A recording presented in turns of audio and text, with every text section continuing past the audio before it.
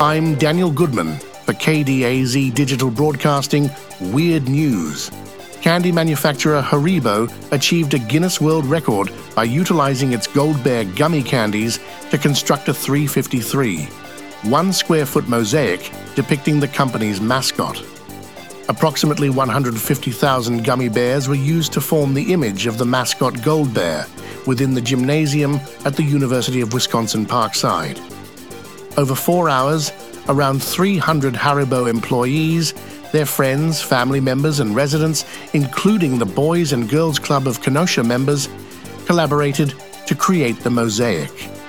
Following its completion, the mosaic underwent examination by a Guinness World Records adjudicator and was officially verified as the world's most giant jelly gummy candy mosaic.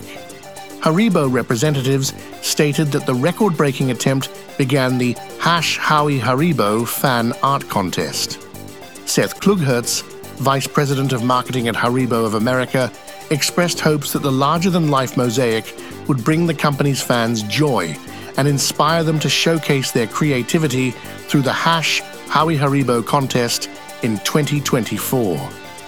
I'm Daniel Goodman for the KDAZ Digital Broadcasting Weird News, and thanks for listening.